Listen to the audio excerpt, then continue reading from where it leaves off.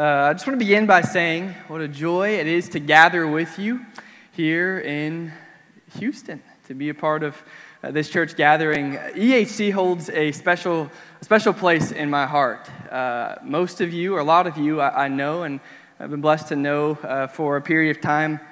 It's really hard to believe. It's been 6 years since I had the privilege of being able to serve as your intern. 6 years ago, you guys extended to me graciously the internship here, and I was so blessed and so changed by it in many different ways. I'm grateful for those months and that investment you guys made in me. And just thinking back about it, thinking back over time, my ministry has been significantly shaped by the time I spent here, the months I spent here in Houston. And really, the way that Pastor Randy just poured into and invested in me. And I was impacted deeply by watching him lead you all and love each of you individually.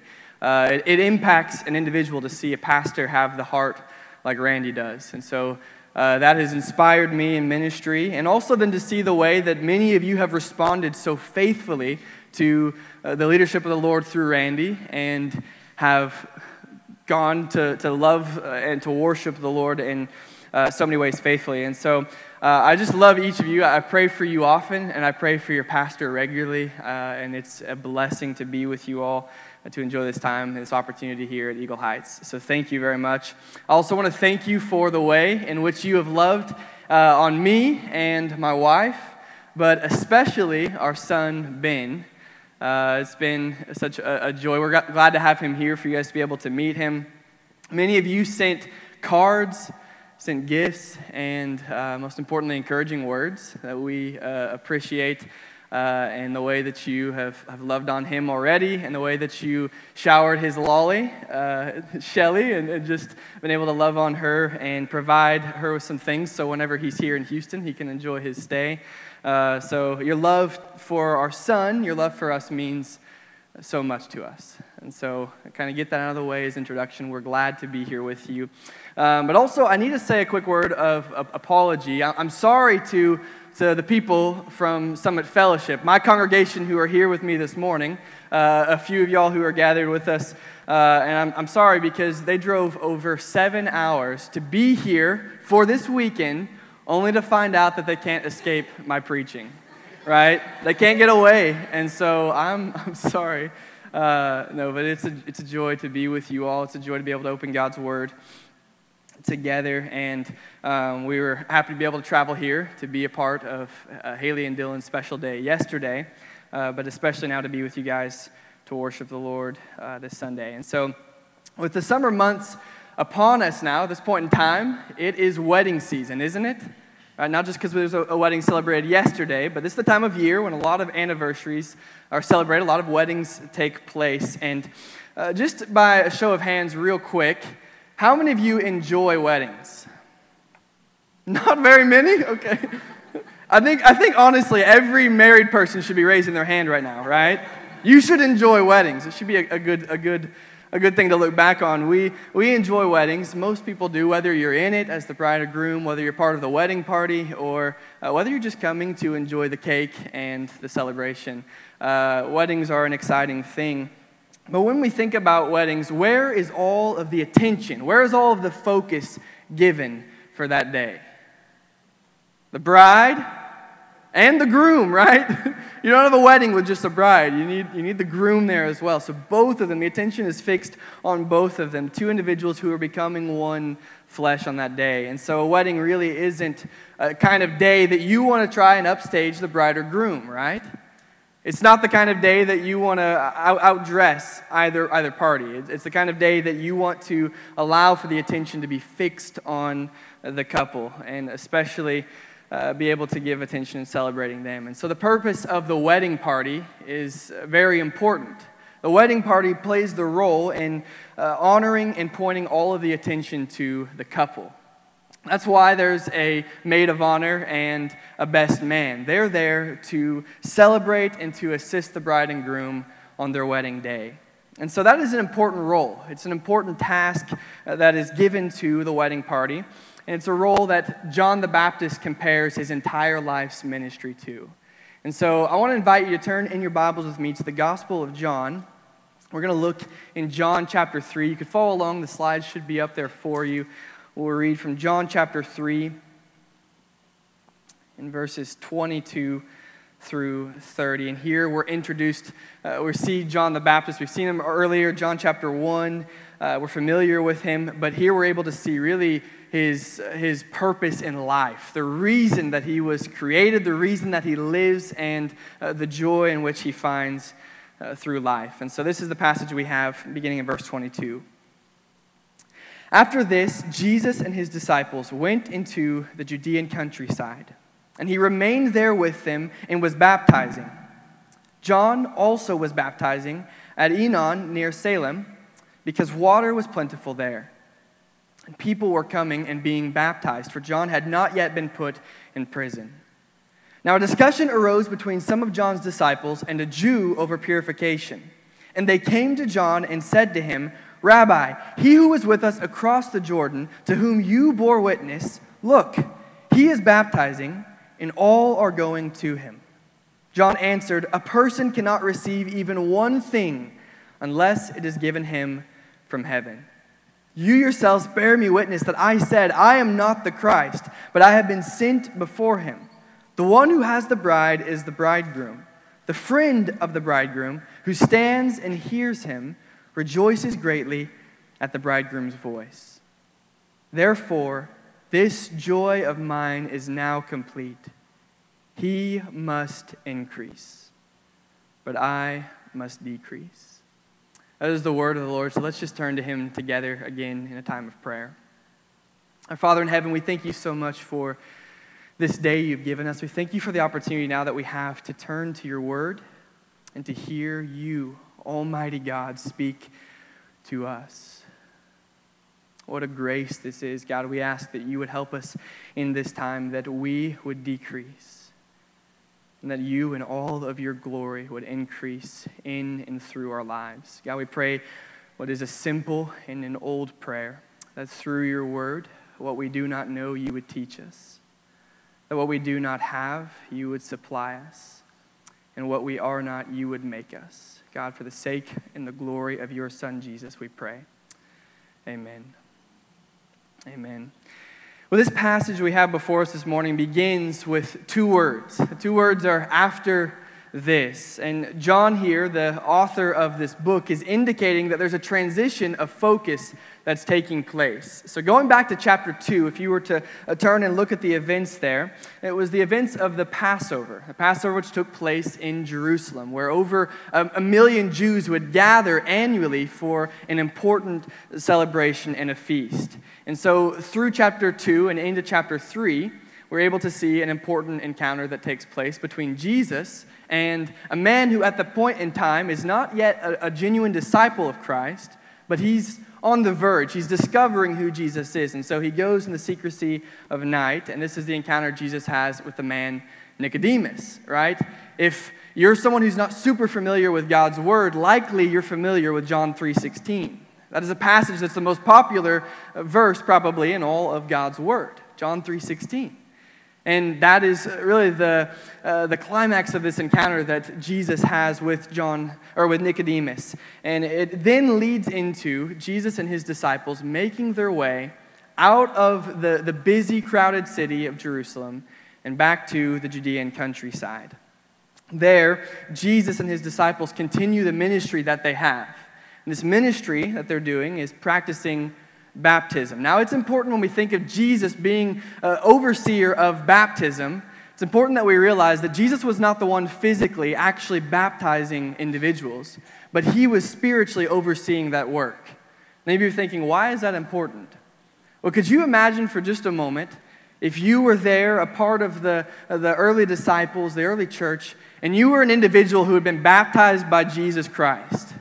Could you imagine the room for pride that would give you, right? To be able to boast that, well, you may have been baptized by Peter. I was baptized by Jesus, right? I belong to his baptism, right? That would be room for an opportunity for boast. And honestly, room for some dissension within the early church. And so Jesus avoids that altogether because we're informed in chapter 4 that it was the disciples of Jesus who were doing the baptizing. Jesus didn't baptize them, but he oversaw this work. And so then at the same time, we're told this is taking place, that the Apostle John informs us that John the Baptist was also continuing his work of baptism. And that is important for us to be reminded because there's still crowds of people who are swarming around John the Baptist. His ministry is still taking place. His ministry began before Jesus and he came onto the scene. But at this point, the Gospel of John, Jesus' public ministry is beginning to grow. And as Christ is increasing, as his ministry is becoming more and more popular, there are a lot of people who are turning away from John the Baptist and are beginning to follow and to admire and to tune in to what Jesus has to say. So Jesus is increasing, his ministry is growing to magnificent numbers, and John the Baptist is kind of beginning just to fade into the background. So that's what's taking place here. Now, he's still baptizing, and that's important because John's telling us that he's not yet put in prison, right? And we look at the Bible from a perspective that we've already seen it come to a completion, right? We have the whole of God's Word, the 66 books put together. But at this point in time, as the early audience would have been taking it in, they would have been familiar with there's a baptism that was taking place. A certain kind of unique baptism, right? We think of baptism and we think of perhaps the baptism that you experienced, right? The kind of baptism that happened when the Holy Spirit came and all of the church now experiences through faith in Christ. But the baptism that's being talked about here was before that. And so it's helpful to remember that baptism took place all the way back in the Old Testament, right? Even before Jesus came, there were baptisms happening, but they were different. They were a different kind of baptism. Baptisms in the Old Testament were where a Gentile was coming to be a part of the Jewish nation. And so they wanted to be introduced into Judaism, and it was then that they were baptized, which was symbolic. It was just a symbol of them expressing that they have been cleansed so that they can enter into relationship and fellowship with God and the nation of Israel. So they were acknowledging, we're entering into this covenant, and this baptism is symbolic. But it only happened for Gentiles. It only happened for those who didn't belong to the nation of Israel by birth. But John the Baptist, when he came onto the scene, he introduced a new and a unique baptism. Something that had not happened before. He was baptizing Jews. He was baptizing those who already belonged to the nation of Israel, those who were born into Israel. And in doing this, he was revealing to them their need to repent of their sins, that is, to literally turn away from their sin and to express faith in God. And so it's a new and a bold baptism, and John the Baptist is the one who starts this ministry. And so now we find that Jesus and his disciples are also doing, at the same time, a similar baptism. The same thing is happening. And so you can imagine that there could be a little bit of room for confusion for the disciples of John the Baptist. They're thinking, we started this work. John, you started this work.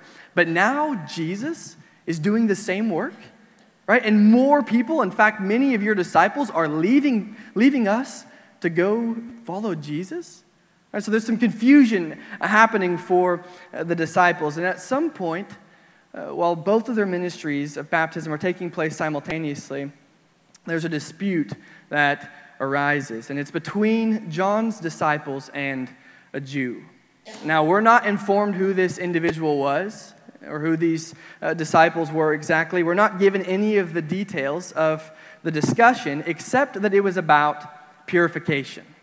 Right? Purification, that's an important word in this passage. In other words, there's an argument that's taking place over what role baptism likely plays in one being purified and cleansed from their sins.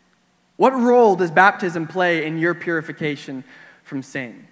So that's likely the discussion that's taking place. The disciples of John are arguing with this individual Jew, and we don't know all the details, but we do know that immediately afterwards, the disciples of John run back to John, and they give him this concern and complaint. They say, Rabbi, he who was with you across the Jordan, that is Jesus, he who was with you across the Jordan, to whom you bore witness, look, He is baptizing, and all are going to him. That's what the disciples say. And they reveal a little bit of worry. You can see the worry, and you can hear it from their words, right? There's rising popularity of Jesus, and at the same time, this decreasing of John the Baptist. There's less attention and focus on him and his ministry, and now more on Jesus. And you can sense the jealousy in the words. Look back at those words again, right? They say here first, they don't even refer to Jesus by name. You have to infer it in the passage. Right? They say, he who is with you across the Jordan. Right? And whenever we have bitterness in our heart toward an individual, we don't even want to name them, right? When we're jealous, we don't want to talk about the individual. I won't say their name, and the problem's not near as bad if I just ignore them. Right? So he who is with you, right? We know his name, but we're not going to say Jesus. He who is with you across the Jordan. Right, he's baptizing now. He's doing the same thing that we're doing. But also you can see there was a sense of frustration in the fact that they exaggerate their circumstances. They say, everyone is going to Jesus. Everyone is going to him. Now that's not the reality, because these disciples weren't going to Jesus. In other words, there are still people, in fact, John tells us in this passage, people were still coming to be baptized by John the Baptist. So his ministry is still happening. People are still gathering regularly to receive his teaching. But at this point in time, the disciples are concerned because they see numbers are decreasing. Right? This is a kind of concern that a lot of pastors can have on a week-to-week basis. Of, my goodness, there's chairs people aren't sitting in, but last week they were sitting in. Other churches have more people sitting in their chairs. What's going on? There's a shifting constantly, and it can become a focus. And that's the problem the disciples of John the Baptist were dealing with. So there's some good in it, and the good is that they were seriously devoted to John the Baptist. They were sincerely devoted to him, but they had seriously distorted the role and the purpose for John the Baptist's ministry. And so this is the kind of thinking that they have. They say, John, your ministry is beginning to fail. Right? We've got to mix it up. We've got to do something exciting, something new, because at this point, everyone is leaving us, John. We're not seeing as many people come to be baptized, and now they're going to Jesus. What are we going to do about this? John, you're losing your reputation. People are respecting that man more than you. You have worked so hard to be in the limelight. We got to do something about this.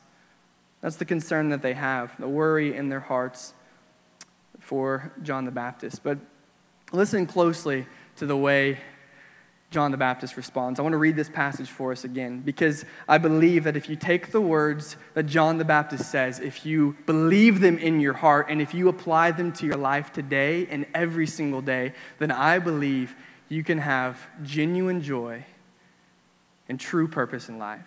The greatest joy and purpose in life comes from seeing and believing what John the Baptist is about to say.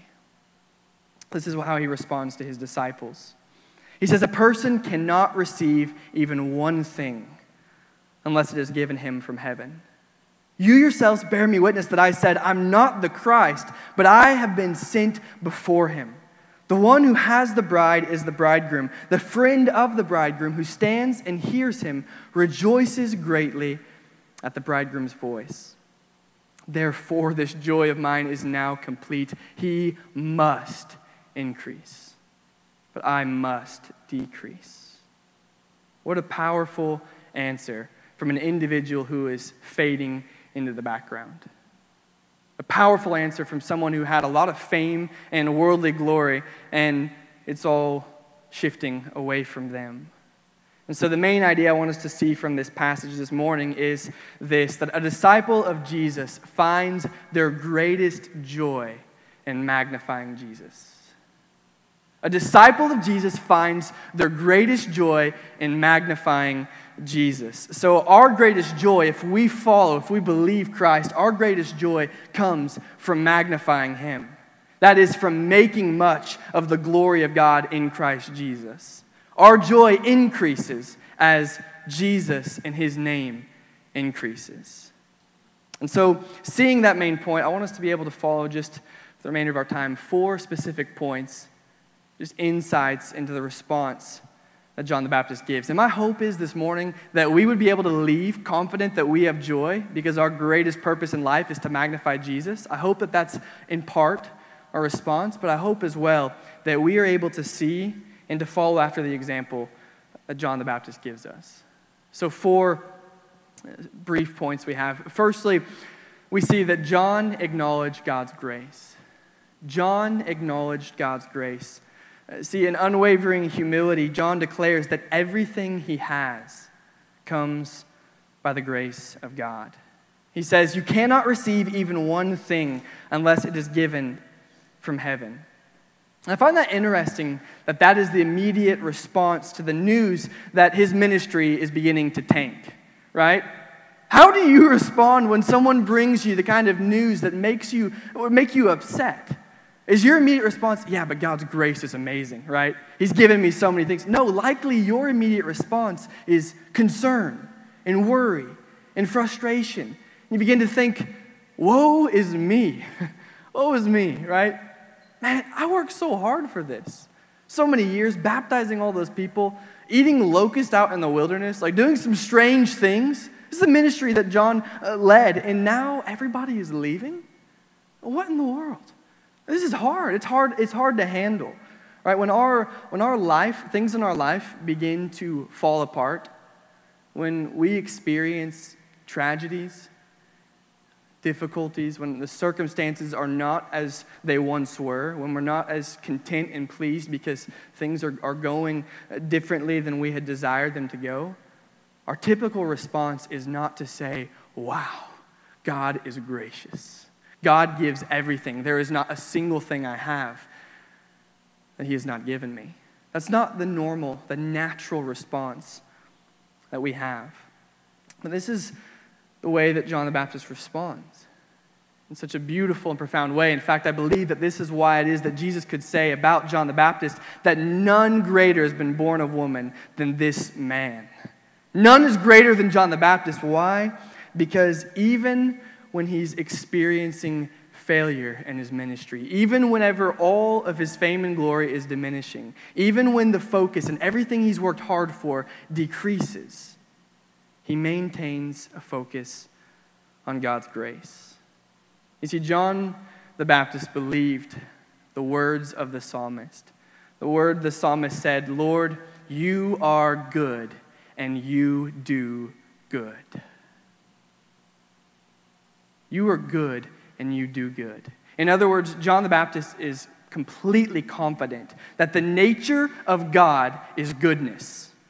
And therefore, as a result, everything that John has comes because of God's goodness. Everything that he deems good in his life is a result of God's grace giving to John. Even the trials that he goes through, even the suffering that he faces later on in his life, even the difficulties of losing your ministry and fading into the background, if it's given to him by God, it must be for his good.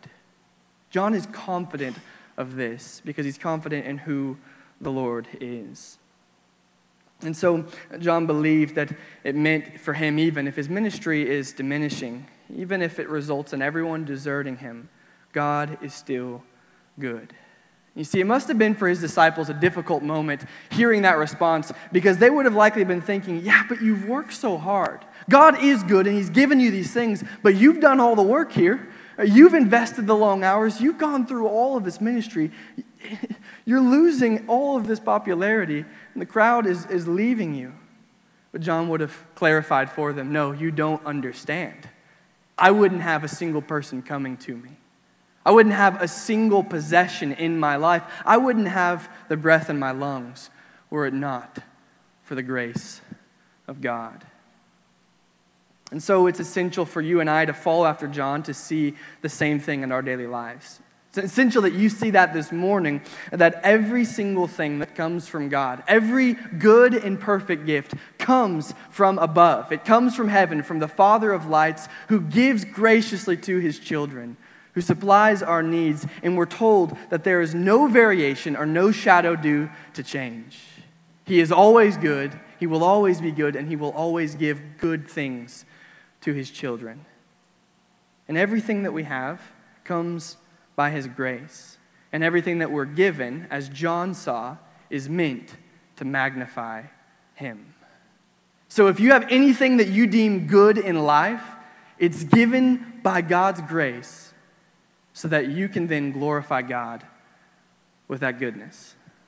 And that is what John displays for us. You see, the decisive factor for you and I, and what will determine our response to the hardships of life, to the decreasing, to the losing out on perhaps popularity or recognition or the status that we desire, the very factor that will help us, that will determine the way we respond, is the one whose glory we're chasing. You see, if we are concerned with our own glory, then every trial we experience will result in disappointment. When suffering comes into your life, you will be disappointed because you'll realize that, well, I'm not getting the glory that I desire. But, on the other hand, like John, if your aim is set on magnifying Christ, then in all circumstances, in increase and in decrease, you will find yourself deeply satisfied in the God of all grace. And so that is the example that John sets. But secondly, John remembered and he reminded others of his role. He remembered and he reminded others of the role that he had to play. Not only does he acknowledge God's grace toward him in his life, but he also knew that there was a specific role and a purpose in his life that he was created for. The purpose of John's life had been decided for him actually before he was born, which is an amazing thing to think about. And I believe it to be true for you and I as well. That before even the foundation of the world was formed, God had you in mind, and he had a plan for your life in mind. And even when we say, yeah, but I've messed it up, right? I've made a wreck of my life. I've been given God's grace, and I've done terrible things in light of it. Right? But even in that, God has been working from before the foundations of the world to provide for us a path of redemption, of reconciliation, and then to be able to be used by him for the role that he has given us. And so what is John the Baptist's role? The prophet Isaiah told of this hundreds of years before John was born, and he said that he would be a voice who would cry out in the wilderness, "Make straight the way of the Lord. Every valley shall be lifted up, and every mountain and hill made low. The uneven ground shall become level, and the rough places a plain. And the glory of the Lord shall be revealed, and all flesh shall see it together. For the mouth of the Lord has spoken." John the Baptist was this voice. He was the voice who would be brought into the world with the purpose of pointing all attention to God in the flesh, to God's glory made known through Jesus Christ. John the Baptist was created for that role, and he came, he says, not as the Christ, but to bear witness about Christ. He wasn't the center of attention, but he was the one paving the way so that all attention could be fixed on Jesus. So John the Baptist, he remembers, that's my role. That's what I was made to do. That's why I exist. But he also reminded his disciples that this was his role. Right? And you can imagine they're frustrated, they're concerned because everyone is going to Jesus and they're thinking, this is the ministry you worked so long for. You're losing your popularity, and naturally they would be concerned because they would be losing their popularity as well, right?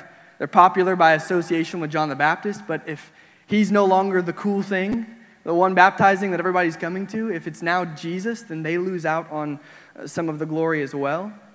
But John the Baptist reminds them, he says, I'm not the Savior. I'm the servant.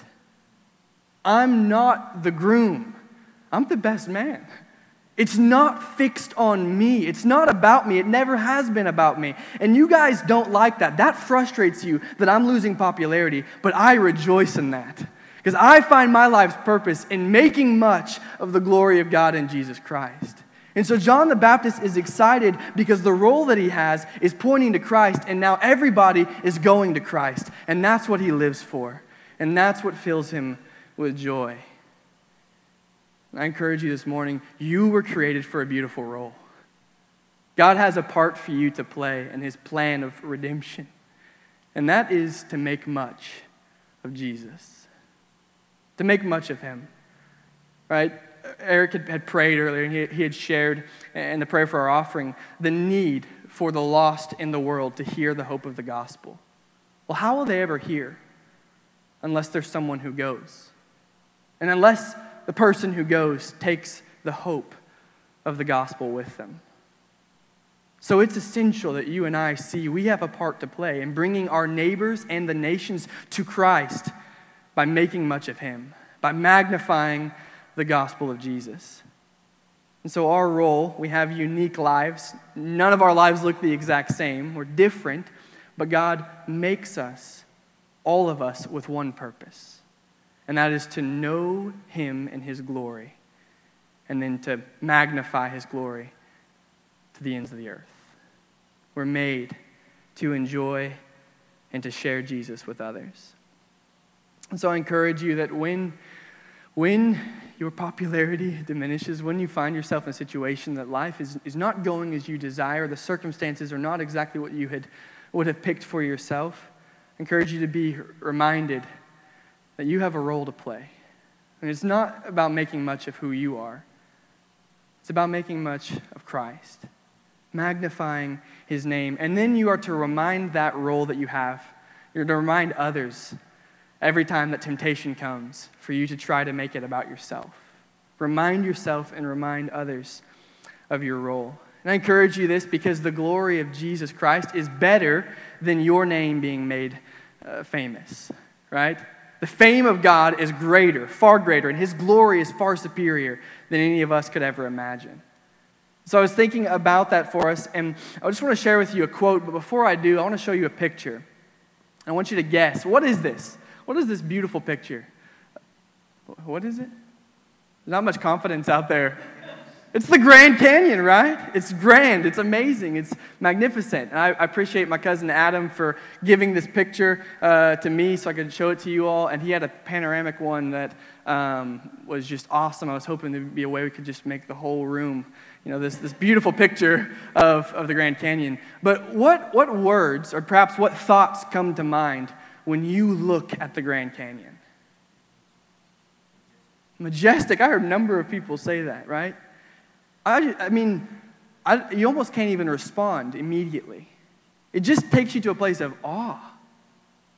It's amazing. It's magnificent.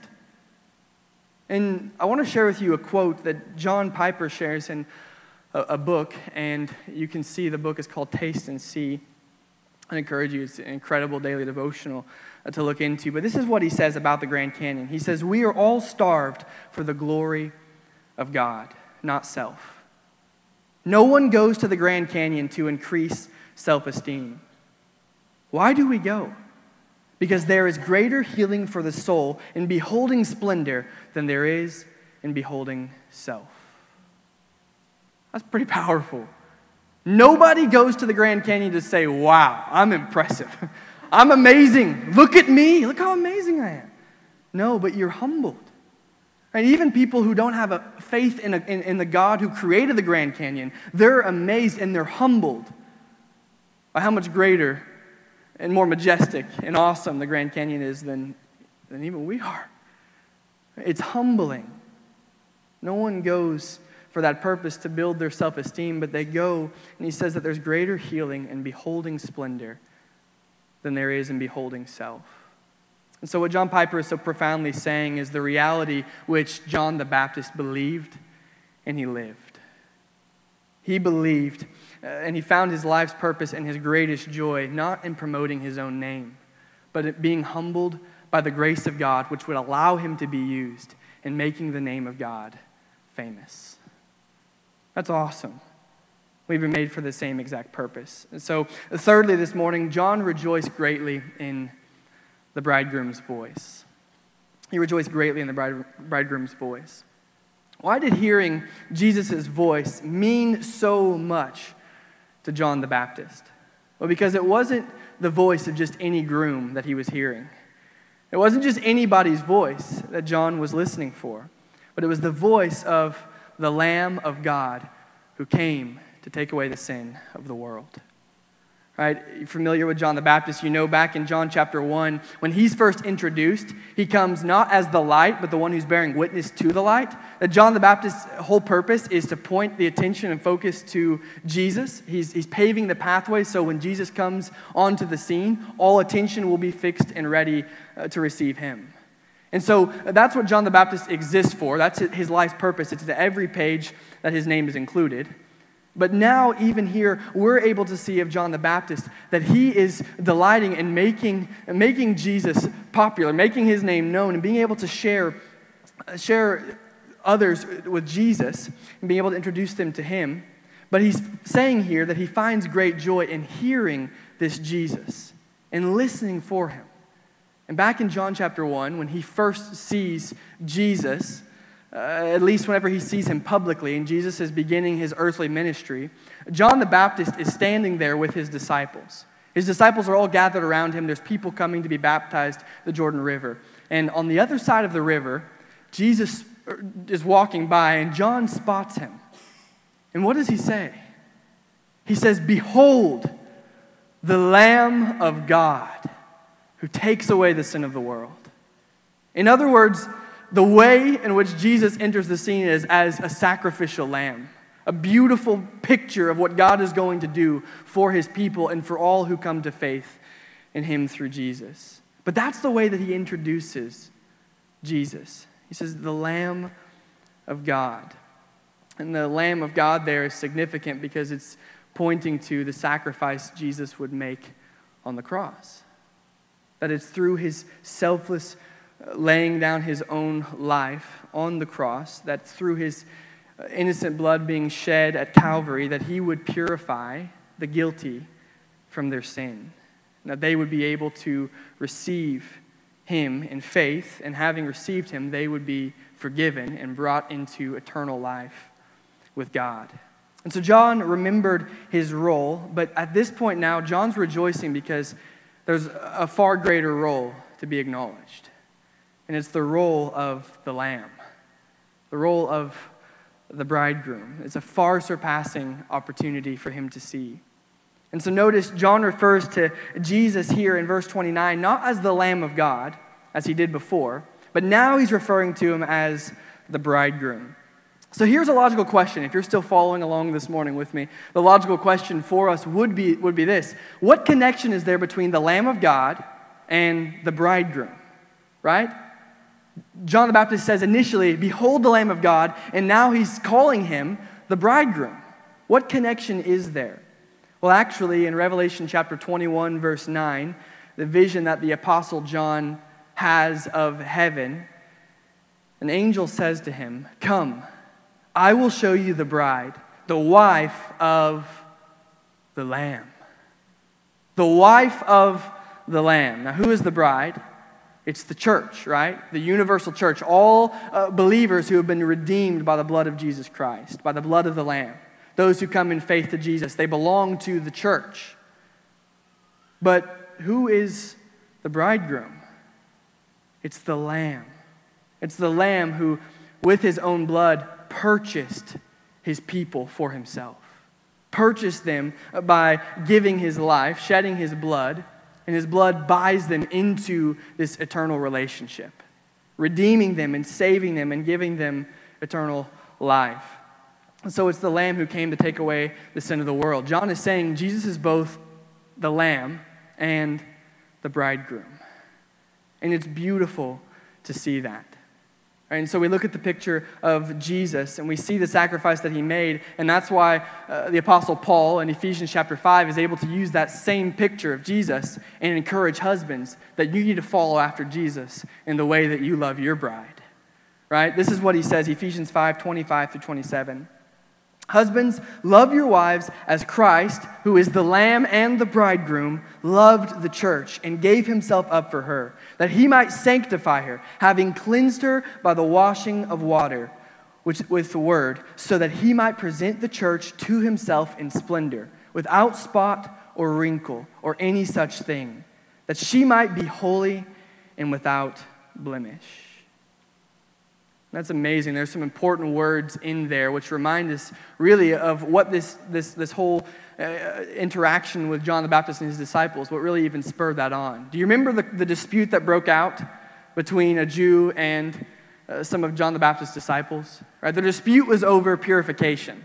So now we're gonna bring purification, that topic, back into our attention for just a moment. What does this passage, what does Jesus, the bridegroom, have to do with purification? Well, it's significant because John the Baptist is rejoicing greatly because Jesus, the glorious Lamb and the bridegroom, has purchased his people and he has solved the problem of purification once and for all. The problem of purification is solved through Jesus Christ. And we say, well, what is the problem of purification? The problem is that we have all sinned. And because of our sin, we're separated from God. We're clothed, all of our clothing is as filthy rags, the prophet says. So we are separated from God, and as a result, God's wrath is on mankind. And we deserve God's wrath. And sometimes we think of the wrath of God, and we say, that's a scary thing. I don't like that. We shouldn't. It's terrifying, but it also is beautiful and glorious. Because it reveals to us that God is just. He is pure. He is going to take care of sin rightly. He judges perfectly. He doesn't simply sweep our sin under a rug and say, oh, no big deal whatsoever. He says, I'm just. I will take care of sin. But he's also gracious. And he says, I'm not only going to judge you for your sin, but I'm going to become flesh. I'm going to step down, and I'm going to bear my own wrath on the cross. So all of the holy hatred that God has toward our sin, it's placed on himself, on Jesus, the Lamb and the bridegroom. And because God judges Jesus guilty of our sin, we can be judged innocent. We can be purified. Purification comes through the death and the resurrection of the Lamb and the bridegroom. So Jesus came into the world to accomplish our salvation and our sanctification. Sanctification is just a fancy way of saying being made more like God, being made holy, being made righteous. And so what a Savior we have. Amen. What a Lamb and a bridegroom who buys us from death and sin with his own blood, and then he makes us blameless for his glory forever. That's why John has great joy.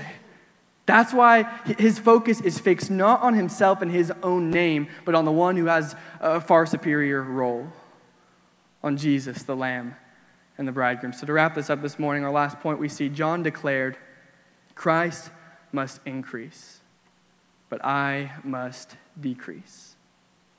Like the best man in a wedding, John's role was not about himself. It wasn't about highlighting his name. It wasn't about drawing attention to himself. And he saw his role not here as an option. Maybe I can do this, maybe not. I'll decide whenever I get in the limelight if I want to leave that. No, but he saw this as a joyful requirement, that he must decrease. That word must is important. If you write in your Bible, I'd encourage you underline that word must. It must happen. It has to. There's not an option for him in his mind. He must decrease so that all the attention, all of the focus, all of the popularity can then be shifted onto Jesus. It must happen. And so his desire was to sit back. And most people who fade into the background don't do so with a smile. Not John the Baptist. He fades into the back. Jesus takes center stage, and John rejoices greatly. He's able to watch the Lamb, the bridegroom, and he says, I must decrease because he's going to increase. He must increase. And that is where we see John was truly satisfied in seeing the role of Christ surpass and take his own. And so we think about that this morning. Maybe we just consider that in our own lives. The truth is that teaching all of today's teaching goes against the grain of our culture, doesn't it? So much of the world. The world is working every single day, and billions of dollars are being invested in trying to give you things to tell you and sell you the lie that you need more and you need to increase so that your joy can increase, right? The teaching of the world is that if you increase, you'll be more happy. The world tells you that, right? That's why so many people are depressed when they look at social media and they find that there's someone else out there with more followers. There's someone else out there who's receiving more likes. There's somebody else who's out there saying things more eloquently than perhaps a lot of pastors, right? And so it creates in us this jealousy, this bitterness, this problem which pride is at the root of, and it begins to make us feel unhappy. And the only resolve in our minds, or the way the world tells us the only resolve, is by chasing more of that popularity, more notoriety, more glory and attention. Right? Or perhaps it's, if I just simply get more material possessions, if I have more increase of the things around me, more money in my account, the nicer car, the newer gadget, those types of things, they'll fill that hole that I have. The increase of these things is attached to the increase of my joy. That's the message of the world. But that's not what John the Baptist is teaching us. And I'm encouraging you, don't buy that lie. Don't buy the lie that you need more material things and you need your name to increase for you to have real joy. That's a lie from the devil. Right? Don't waste your life seeking short-lived, secondhand satisfaction that comes from materials and man's empty praise. Don't buy it. Don't believe it. But instead, follow the example of John the Baptist. Brothers and sisters, I encourage you, the greatest joy, the greatest purpose you can find in life is not from your own increase. It's actually as you begin to decrease. The greatest joy that you can find in life is seeing Jesus in his glory and being satisfied in it, and then committing your life to sharing that with others. That's the greatest joy.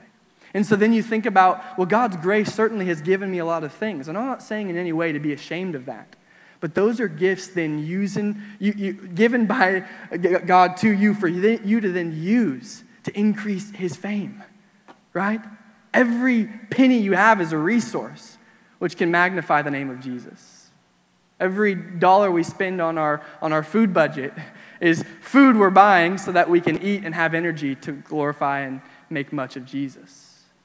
Every person that's placed around us that we have influence on in our families, in our neighborhoods, in our workplaces and schools, every person we encounter is an opportunity God's giving us to make much of Jesus, to show them that there is real healing, not in magnifying self, but in magnifying God. And so this morning, wrapping up all of our time together, I encourage us, we can learn from this encounter of John the Baptist and his disciples. And we can be either like John the Baptist, or we can be like his disciples. There's only two ways you can respond to a message like this. Two ways. Number one, you can see Jesus and his kingdom as a threat to your own kingdom. You can see him as a threat, and you can say, oh, he's come to take away my glory. He's come to take away the things that I love, the pleasures that I enjoy. He wants to take from me and not give me anything good in return. He wants to be made famous. Who is he to say that? Right? And you can have that response and be like the disciples and try to point John to Jesus and say, what is wrong with that man? You can see him as a threat, or you can come in humility and with great rejoicing, you can see that Jesus is the source of all joy. That he is the source of our life and our life's purpose. And that to make much of Jesus, to magnify this gospel of God's grace, is where we find real, lasting joy. You can respond in one of two ways. And I just close by imploring you to respond by coming in faith, in humility, and receiving Jesus. Turn from the lie of the world and the devil and treasure Jesus Christ above everything else. Receive him in faith. Treasure the Lamb and the bridegroom, because he has paved the way, the only way that we can have purification from sins. And by his death, he purchased our salvation and our sanctification so that we can find lasting, eternal, perfect joy in him. Let's pray. Our Father in heaven, God, we are so humbled by your grace, that you are good and you do good things. You give good to your children. You supply our needs every single day. What do we have that has not been given to us by you and your grace? God, would each of us in our hearts this morning begin with that reality? Would we humble ourselves? Would we come to the place where we see that all that is good is by your gracious goodness? And Father, we ask that you would enable us, empower us by your Spirit, strengthen us so that as we see your goodness, we would see then that all we have is given to us so that we can use it to make much of you. God, would your name be glorified through the lives in this room? Would you use us? We want to point others to the Savior, to the one who came to purify us from our sins. We want to be able to resolve the dispute of purification by saying, look to the Lamb, look to the bridegroom. It's all about him. He's the only one who can fill the emptiness of the world. God, and would you give us lasting joy? I pray for any of those here this morning who feel like they don't have that joy right now. God, that you would just, in your grace, draw them close to your side.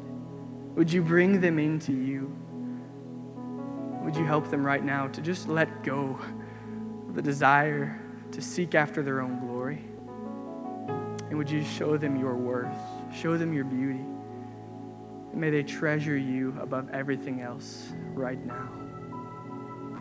And Father, I ask that you would use this word, you would use through your Spirit, this teaching time, that it would have an immediate and a lasting effect and change upon our lives.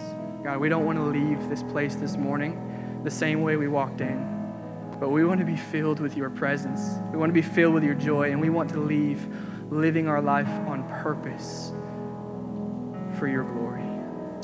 Father, we thank you for your word. We thank you for this time, and we trust that your Spirit will continue to teach us and to guide us as we respond in faith. We ask all of this in Christ's name. Amen. Amen. Thank you so much. Can we just give Mitch a hand? Thank you so much for sharing. I don't think that you'll ever be able to read John chapter 3 and this passage of Scripture again without remembering that we exist to promote the greatness of God. He must increase and we must decrease. Amen. Amen. And guys, thank you so much for being here today. It's a pleasure to be able to worship with you. If you're here for the first or second time and you haven't yet received one, please swing by and grab a gift card. We got a Starbucks gift card, and I handed those off to Miss Kim today. So Miss Kim is right over here, and she'd love to hand one of those to you. And you can have the coffee, and you don't even have to put up with me. I mean, that's as good as it gets.